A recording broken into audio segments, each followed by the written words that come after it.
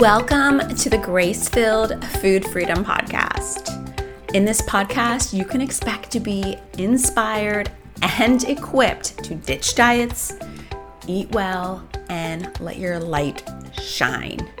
Every time you listen, you can expect practical tips straight from the Word of God that are going to get you on the road to food freedom today. Gooey bites of deliciousness that will make you shimmy in your seat because you know that God is speaking directly to you. Are you ready? All right, grab a fork. Let's dive in.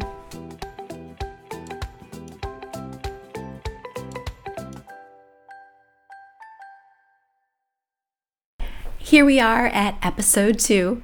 In episode 1, I shared a little bit of my story, and you got a look into the reasons why I'm so passionate about this subject of food freedom and how God was able to take my life and my mess and make it my message. In the next 2 episodes, I'm going to talk about 2 really important, have to know, and gotta do things that you want to be aware of before making any changes in your diet or in your habits. I had eaten something I thought I shouldn't, and I was mad, right? That morning, I woke up with aspirations of eating well today. Good. No. Perfect. I was going to eat perfectly today, and it slowly started to fall apart. First, there were a couple bites of something that was unplanned. I added creamer to my coffee, even though I said I was going to stick to milk. And so sort of these daily repetitive failures started to add up. By lunchtime, I'd completely thrown in the towel because my day wasn't good enough.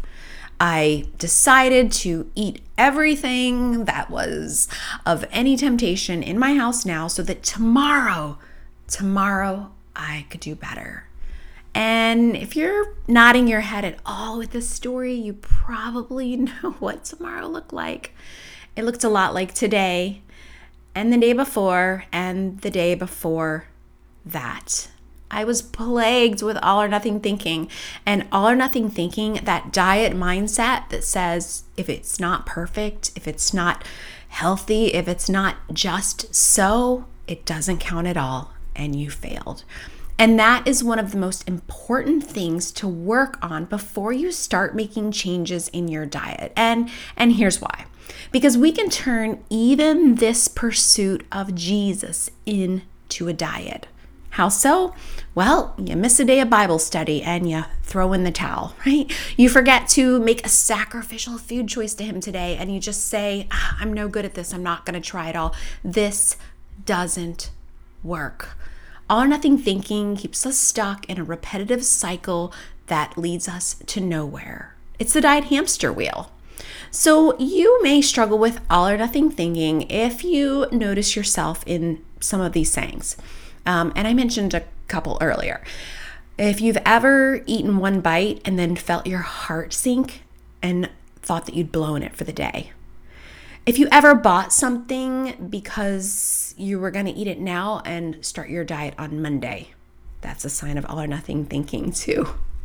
If you've ever had the late night munchies and you said, you know what, I'm going to start fresh tomorrow, and you continue to eat all the cereal, then you may struggle with all or nothing thinking.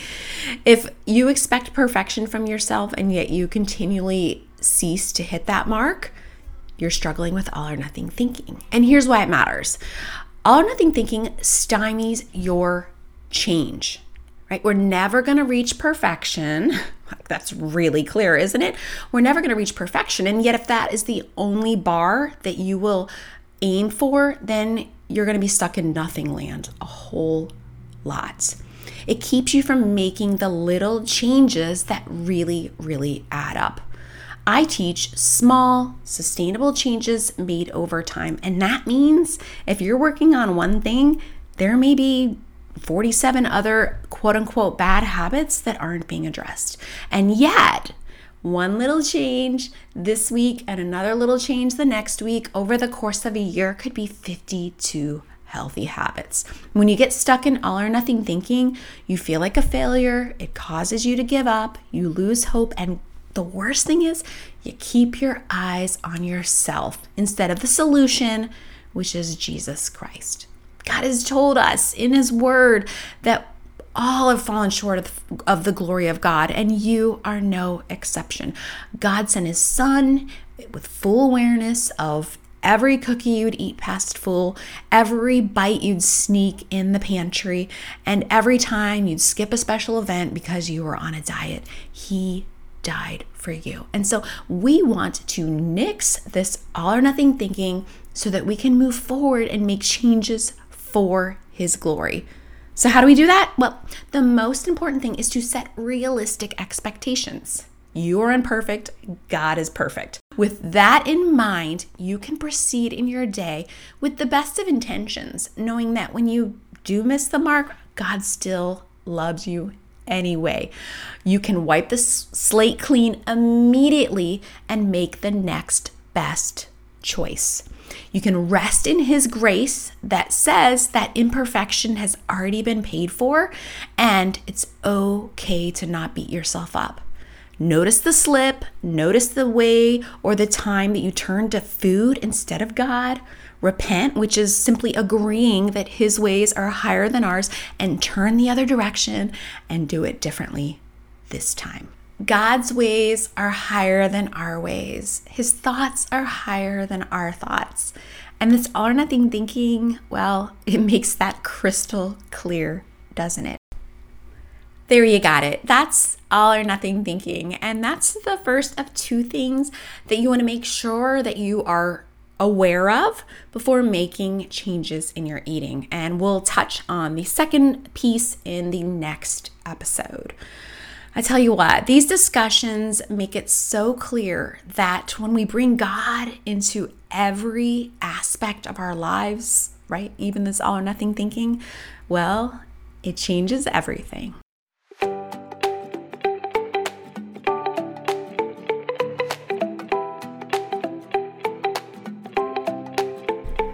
Well, it certainly was lovely to spend some time with you, sis.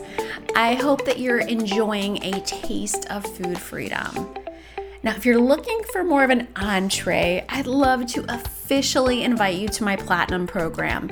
It's a 6-month deep dive, start to finish program that is going to immerse you in God's word and God's plan for food freedom. You can find out more at gracefulplate.com/platinum. And while you're there, be sure to get on the waiting list. It is the most fun, most practical, most productive time you'll probably ever spend on a waiting list. Be sure to check it out. I'll see you there.